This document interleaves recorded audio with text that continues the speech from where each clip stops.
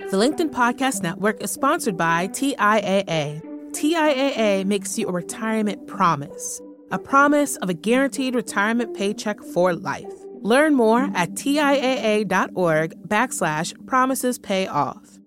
LinkedIn News. From the news team at LinkedIn, I'm Jessi Hempel, and this is Hello Monday. So a bunch of years ago, I had a horrible time with a colleague. We're going to call him Sam because that is not his name. Sam was so hard to work with. He didn't return emails. He dropped the ball in commitments. He took credit for other people's work, which I just really think is the worst. Now, I loved this job. I really think the job would have been wonderful were it not for Sam. Around that time, I started working with this great job coach. And of course, the first thing I brought up was Sam. I really wanted her to help me solve the problem of Sam. But when I walked her through my litany of issues, she just said, "Jessi, there's always a Sam." That phrase has become a mantra to me because it's pretty much true. Anywhere I've ever worked, there's always a Sam. Our guest today is Amy Gallo. She's an expert in conflict, communication, and workplace dynamics. She hosts Harvard Business Review's hit podcast, Women at Work. She's got a new book called Getting Along: How to Work with Anyone, Even Difficult People. And as soon as Amy entered the studio, well, I told her all about Sam. Here's Amy. Put very simply, we don't show up at work as our best selves all the time. And that goes for the Sams, that goes for us, the Jessis and the Amys, right? We show up with baggage, for lack of a better word, right? Esther Perel calls it an emotional resume. And that emotional resume doesn't always align with the other people's emotional resume. And sometimes there's someone like Sam who lots of people don't get along with. And you can probably point to a few personality traits or behaviors that Sam displayed that were problematic, not just for you, but for many people. But sometimes it's just really about the way we interact. Maybe they remind us of an overbearing father or a friend who we had a huge breakup with in college who we never forgave. Or, there can be all of these triggers and moments in our interactions with people that just aren't comfortable and actually are downright uncomfortable and even stressful. So, if you walked into, I say this to my daughter who's a teenager, it's like, if you got along with every single person in your class, I would think there was something wrong with your class, right? Like there's just that diversity of how we approach relationships, how we think about the world, how we view the world, how we view politics, how we view relationships, how we view the work we do together. That's what makes work exciting and stressful. Relationships are so important to work. Mm-hmm. And I think in the past, the sort of dominant thinking around them might have been that they were static or accidental. You either lucked into good ones or you lucked into bad ones. That's right. Yep. And that way of approaching this is somewhat short-sighted. Mm-hmm. I think that the idea that you introduce is that relationships offer us all kinds of opportunities. Mm.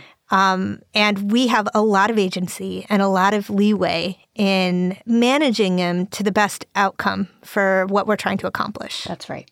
And I'm so glad you're saying that because that is such an essential part of the book is that don't believe that relationships happen to you. You are an active participant in them.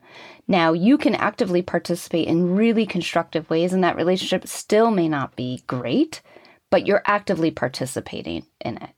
The idea that we're subjected to these interactions or to these dynamics or to these coworkers it's disempowering, and it steals away our agency. And that's when you get into the real stress. It's funny, when you were telling me about your career coach or your job coach, I thought her response was going to be, well, just Sam's one person.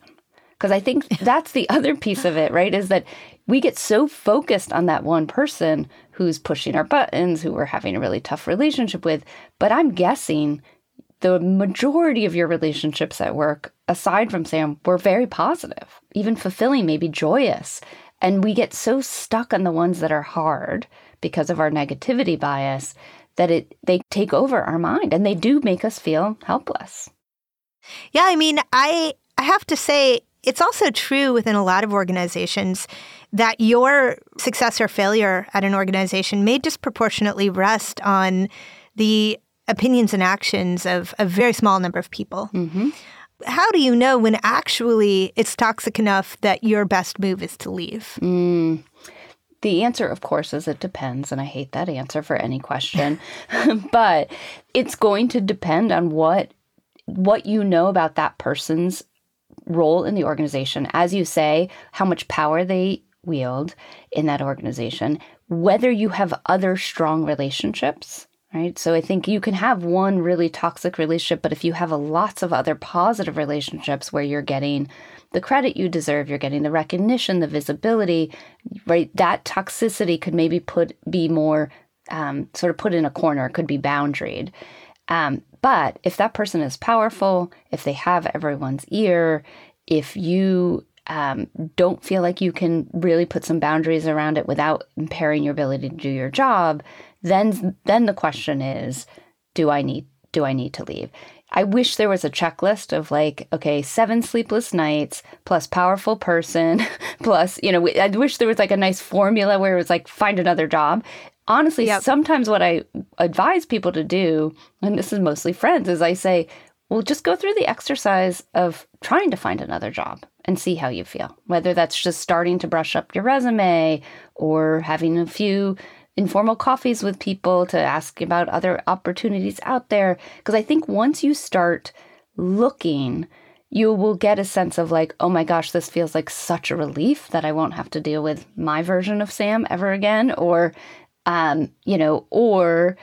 it might feel like, oh, wait, no, I love this job. These are the things I love about it. It's just this one thorn in my side I have to figure out how to deal with. Yeah. You talked in the book about an early experience you had with a manager. You said it was early in your career. You had, I think, a small child at home. And the story did not go where I thought it was going. I actually thought, as I read the story, that you were going to talk about your decision to leave. But instead, you actually talked about how you made that work. And I wonder if you might explain that a little bit more. Like, why did you choose to stay? Yeah. I rehearsed my quitting conversation every month from the second month of that job until I left, which was about 18 months later.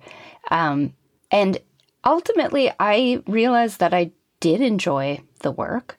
This manager certainly had a lot of influence over my day-to-day, a lot of influence over my happiness.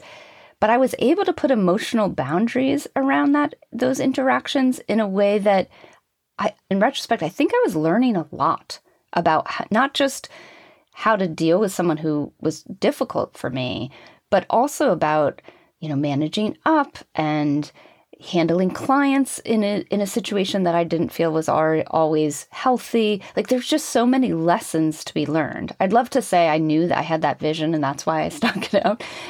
But more than anything, it was that I was like, this is stressful. This isn't comfortable every day, but I'm learning.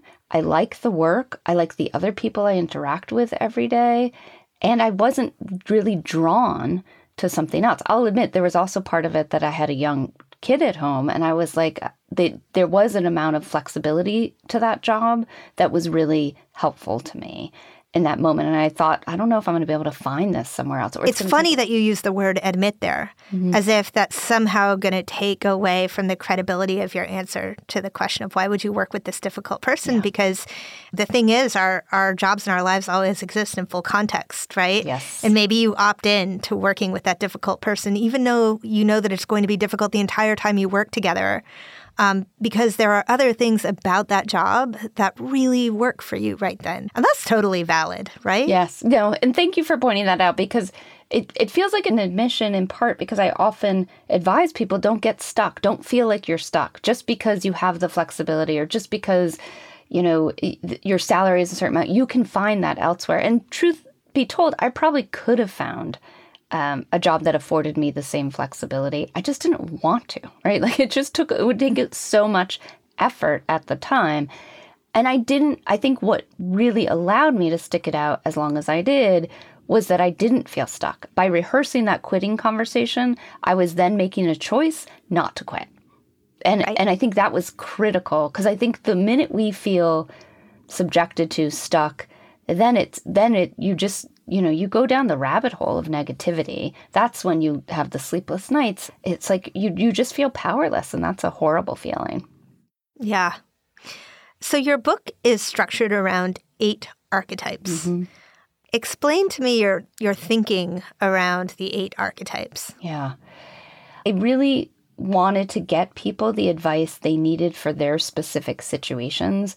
What I was hearing when I was doing talks and workshops based on my first book, which was about dealing with conflict, was that people, love frameworks. They loved tools that would allow them to resolve conflict at a high level. But ultimately, when those frameworks and tools weren't working was when they were dealing with a specific situation, with someone who was pushing certain buttons or behaving in certain ways.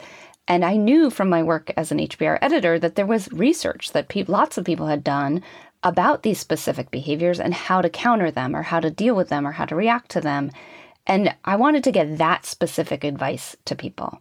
And I thought they're a delivery mechanism to help people feel seen. One, that they're struggling with someone who's got the same patterns of behavior, but then also that they're getting the advice they need tailored to their situation. Now, my hesitation about the archetypes is that I'm not a fan of, personality assessments or sort of putting people in certain categories that are then dismissive or that then lead to confirmation bias. Right. Also, when you make this point, the archetypes can overlap. Somebody can be multiple things at one time, which makes everything that much more complicated. That's right. Well, and they can be every single one of those archetypes. They could also be something not even covered in the book, right? And I do really try to make sure that anyone who's dealing with someone who maybe defies categorization also has tools and principles they can use to navigate the relationships. But also, we are those archetypes. One of the sort of secret messages in the book, and maybe it's not so secret, is we have all resorted to these behaviors at times for whatever reason, right? I've behaved passive-aggressively. I've certainly been the know-it-all at times. I've been the political operator who's really focused on my career and doesn't care if it affects other people's careers. And so my hope is not only that people get the advice they need, but that they also realize, you know what, we're not all our best selves. And we're all prone to behaving in these ways. And if we recognize that, we can actually change our own behavior so that someone else doesn't need this book to deal with us. We're going to take a quick break here. When we come back, more with Amy Gallo. The LinkedIn Podcast Network is sponsored by TIAA. In the last 100 years, we've seen financial markets swing, new currencies come and go, decades of savings lost in days, all showing that a retirement plan without a guarantee, quite simply, isn't enough. So more than a retirement plan, TIAA makes you a retirement promise. A promise of a guaranteed retirement paycheck for life. A promise that pays off. Learn more at TIAA.org/promisespayoff. Hi, I'm Tomer Cohen, LinkedIn's Chief Product Officer. On my podcast, Building One, we dive deep into what it takes to build great products. Recently, we had Zach Perret, the CEO of Plaid, and he shared about his struggles building a financial app for consumers and how he was able to turn it all around with a critical pivot. Take a listen. I personally couldn't resonate as much with the consumer set that we were trying to reach. I just didn't have that level of empathy. When we made the shift to building a B2B product, though, I was building the product that I wanted. My co-founder and I were creating the product that we wanted ourselves, and we had so much empathy for what that product was. Such a great insight. In that sense, we got lucky because we were creating a thing for ourselves. And then the people that we were talking to also had the same problems we did. They were fintech developers. We'd been a fintech developer. We've been trying to build a fintech product for a year. And so we had such deep empathy. We had such a clear ability to... If you want to hear more of Zach Perret's story and the lessons that follow, listen and subscribe to my podcast, Building One. And we're back. I noticed something as I was reading Amy's book. I kept seeing aspects of myself in the various difficult coworker archetypes. And, I started to think, look, I don't want to be anyone else's Sam. I mean, I'm not saying that it all has to be perfect. Perfect isn't the point. Here's Amy. Yeah. Well, it's just always messy. It's always messy. And, you know, it's not going to be perfect. And I mean, for decades, the idea, and I still have trouble wrapping my head around the fact that we believed this, but that we would show up at work as someone who has no emotions and no expectations for a relationship, like that you would just drop who you are and show up at work just to work, just to be that robot or just to carry out the tasks. And I think when I look back at like old HBR articles, I really think we believed that. Well, yeah. And that was also because work was a fairly homogenous experience and also a fairly short experience. Yeah. Yeah. Right. And both the agreement about what work is, when we'll do it, how we'll do it has totally changed. And as you point out, it is not homogenous. So we're going to, you know, encounter people who we've never encountered before in terms of demographics or identity, right? And then that also then challenges us to interact in new ways that many of us don't feel equipped for. Well, it feels like so much of how you deal with challenging people lies in that area you're just describing, which is not actually what action do you take with them, but how are you processing what's going on? What are you noticing? And that is where I think your archetypes can become very helpful because they give us a language for trying to name things that just generally make us uncomfortable. Yeah. And it's my experience that once you can sort of figure out, well, why am I uncomfortable? You sure have a lot more agency when you decide whether and if you're going to react to it. That's right. Right. Well, and having the language to say, okay, this is what I think is going on. I think I'm dealing with an insecure boss, or I think I'm dealing with someone who's an extreme pessimist, right? Then, like you say, you can say, okay, well, what about that exactly bothers me, right? What of that behavior is posing a real problem? Do I have the power to change that? What would I say if I could say something, right? And then it's a series of thought experiments around what would it look like to respond? How would I feel about that? Because I think ultimately, you know, I don't need to tell you or anyone listening to this, like you can really only control your thoughts, behaviors, reactions, and maybe not even control your thoughts, but you can pay attention to your thoughts and you can control your behaviors and actions. So you're not going to give someone else, you know, a prescription for therapy and they're all of a sudden going to show up as a different person at work. Instead, You're going to change how you interact. You're going to change your end of the dynamic, which will hopefully, ideally, nudge them into more productive behavior. As I read your book, I thought so much that it was also a meta discussion about boundaries. And so I wanted to ask you to reflect a little bit on the role that boundaries play in getting along well with difficult people. I can't emphasize enough the importance of boundaries. And in fact, I sometimes think the subtitle of the book should have had the word boundaries in it because, you know, as I said earlier, it's not always going to go well. And you can try really, really hard to do your best, and you cannot guarantee that other person is going to respond in kind. Sometimes you do everything that you think is right, that you're in a line with your values, that evidence shows should work, and the person actually worsens their behavior, right? They become more difficult to deal with. And the boundaries are so key, both in terms of, okay, I've tried and this isn't working, so I need a different tact. And that might be logistical boundaries of I only interact with that person over the phone because they're nasty via email, or I try to minimize the number of, you know, minutes I spend in a meeting with this person.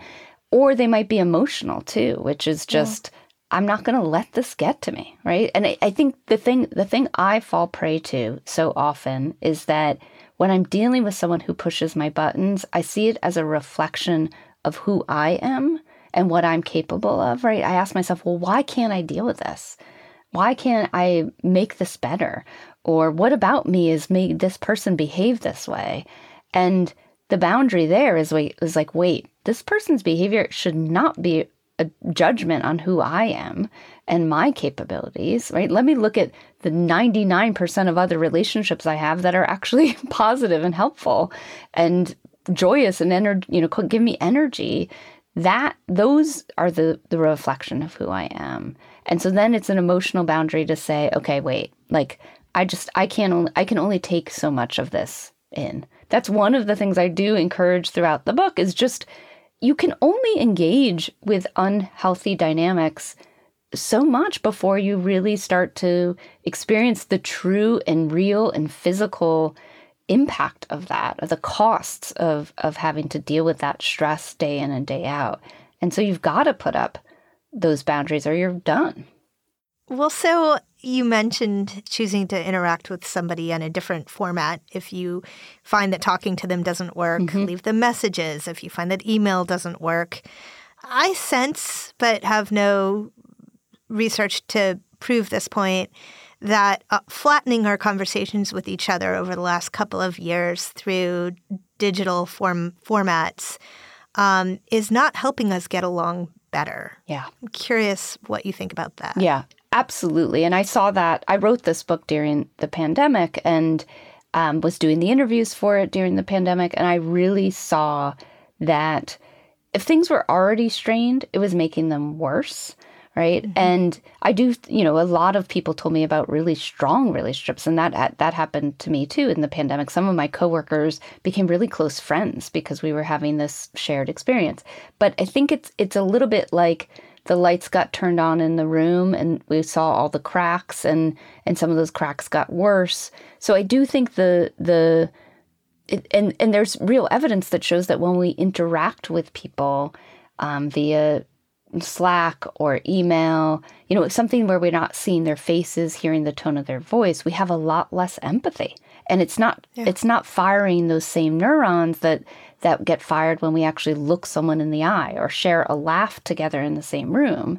And so that I do think is a big risk. And I think oftentimes if you're dealing with someone who you believe aligns with one of the archetypes, you have to ask yourself, okay, what's the context in which we've been interacting, right? And not just the organizational context, but also the medium in which we're interacting, and how may that impact the way we're hearing each other or not hearing each other or seeing each other as humans.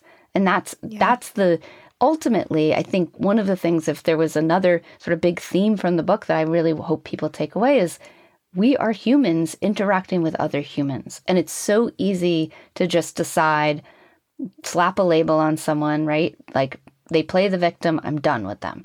And yet you have to remember we're contributing to that dynamic. They are a human that has the whole set of things going on in their life that you don't see every day. And if you want to improve the way you interact, you have to decide to see them as a human. And you have to actually sometimes demand they see you in the same way. Well, and you talk about needing to resolve to be the person to take that first step, which is hard on one's ego. It really stuck with me because it's something my wife has embraced as a value that our family should hold.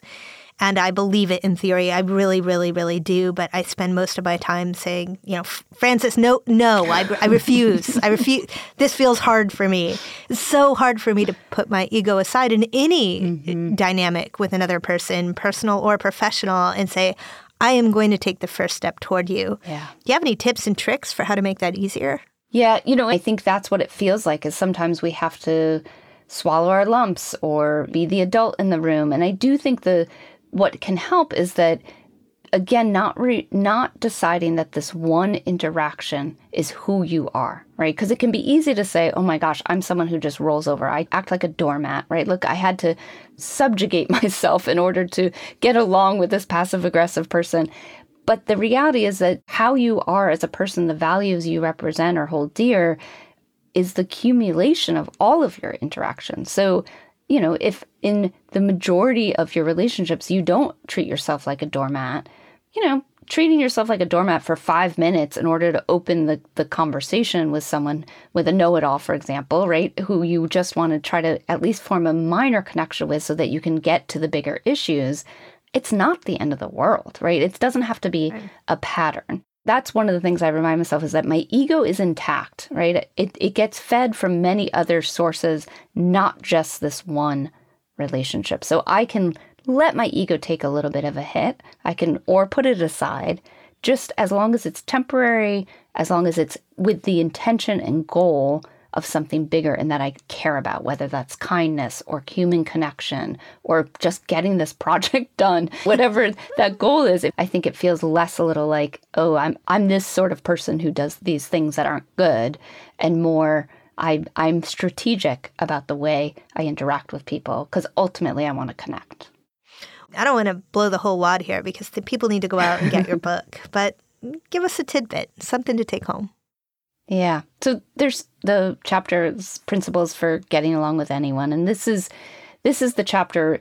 It has 9 principles, the principles we need to return to over and over, not just when we're choosing how to interact with someone, whether they fit the archetypes or not, but when we're in it, because it's not just a one and done. I wish it was one difficult conversation and then the relationship was fixed, right? But it's an ongoing process. And this chapter has 2 of my favorite principles in it, one of which is to really think of this as an experiment. So saying, okay, I have a set of tactics I can use. I'm going to try one out. Let's see how it goes for 2 weeks. Maybe I even make notes. Maybe I open a Google Doc and say, oh, that worked, that didn't, right? But then just treat it as an experiment over and over of what can I learn about what works and what doesn't. What works for me? Like, did I feel like too much of a doormat in that interaction? Okay, I'm not going to do that anymore. Oh, did they actually become much more cooperative when I focused on the underlying message instead of the way they were delivering it? Yes. Okay, that worked. And then just continue to refine over and over. And I think ultimately by doing that, we also then develop the interpersonal resilience that when I am faced with someone who's challenging for me, it's not going to do me in. I have the confidence, I have the courage. I'm able to experiment, right? I'm able to try it out and see what happens. There's a bit of a gamification to it that really appeals to me. Rather than what's going on be about my relationship with Sam, it's about my relationship to improving, which is just a lot more interesting to me. I'm more curious about it. Because who wants to spend their time thinking about what's wrong with Sam and how to fix Sam? Right? Like, that's not fun. My husband's a therapist. I'm sure he would find that fun. But you're right. It's like, it's growth oriented too, right? How do I improve as a human who interacts with other flawed humans? And then you do something with Sam that works and you're like, oh, I can use this at home, right? Or like, oh, I can use this with my mom, right? And then you're sort of building your arsenal of tools that really work for you. So you have a second principle you're going to share with us before we let you go. Yeah, and this one I like because there's a lot of research around gossip. And I think this is one of the things that I find myself going to when I talk about sort of unproductive behaviors when you're dealing with someone who's pushing your buttons, which is that I want to gossip about them. I want to find someone who also deals with them. I want to believe they feel the exact same way. I just want to make sure that my ego stays intact and that person gets labeled exactly what they should be labeled. Now, there's research that shows that there are perfectly good reasons for doing that. We do get this sort of connection, bonding that happens from gossip. Of course, when someone sees the world the same way we do, we feel aligned with them. We feel, fulfilled. But really gossiping about that other person starts to lead to that confirmation bias. And then instead of seeing you as Jessie, I see you as Jessie, the passive-aggressive person. So everything you do is now seen as passive-aggressive. And if that person picks up on the fact that you're gossiping about them, then you're really going to worsen the relationship rather than improve it. So the advice is to avoid gossip mostly. And I say mostly because I think there are benefits to it. And I think you just have to find the right person to do it with. Someone you really trust, someone who's going to poke holes in your theories and not just say, oh my God, you're right. Oh, they're horrible. Oh, I'm so sorry you have to deal with that. But will say, okay, I hear you. But why do you think they're doing that? Like, what could be a rational reason for their behavior? Well, what if you tried this, right? We all need... Those aren't the people I want to gossip with, Amy. I know. And it becomes not gossiping, right? Then it becomes... Productive, exactly. But that's what we should be doing. That's really what we should be doing. We can gossip about them outside of work. We just can't let it cement our view of them. Like, we still have to have that growth mindset of they can change, I can change, the dynamic can change. As I listen to you, I think... Like, maybe the important thing here is to bring my attention to what's happening when that happens, right? Gossip is actually pretty pernicious. Yes. For all the reasons that we emotionally need it. And so if you can't quit it tomorrow, be gentle with yourself and at least put your attention on what you're actually doing. Yeah. I would also suggest you ask yourself after you gossip, like, do I actually feel better? Like, because in that moment you do, but then, like, has anything really changed? Like, just having an awareness of, like, what role did it serve? Did it actually serve that? And would I choose to do something different next time? Thank you, Amy. It was wonderful to spend time with you. Thank you so much, Jessie. I'm glad to be on the show. That was Amy Gallo. Getting Along is available wherever books are sold, and you can hear Amy anytime on Harvard Business Review's Women at Work podcast, wherever you listen. Okay, so for office hours this week, let's talk about our SAMs. How do you handle difficult coworkers? And what do you do to avoid becoming one? Can you even tell if you are one? We'll meet Wednesday afternoon at 3 p.m. Eastern on the LinkedIn news page, or you can email us for a link at hellomonday@linkedin.com. If you like this show, please follow it and review it wherever you get your podcast. Share it with a friend. Thank you so much. Hello Monday is a production of LinkedIn News. Sarah Storm produces our show with mixing by Joe DeGiorgi. Courtney Coop is head of original programming. Dave Pond is head of news production. Michaela Greer and Victoria Taylor are delightful to work with, always. Our theme music was composed just for us by the mysterious Breakmaster Cylinder. Dan Roth is the editor-in-chief of LinkedIn.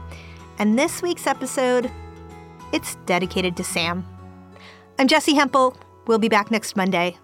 Thanks for listening. People tell me that baby jail is a short period of our lives. It's true. I will believe that in the future when I tell other people that, but right now it's just interminable. Yeah. So. Well, as the parent of a 15-year-old, I will tell you, there will come a time when you need to wake them up, which I have to say was like that. The idea that I would somehow need to actually encourage her to be awake as opposed to constantly getting her to try to sleep.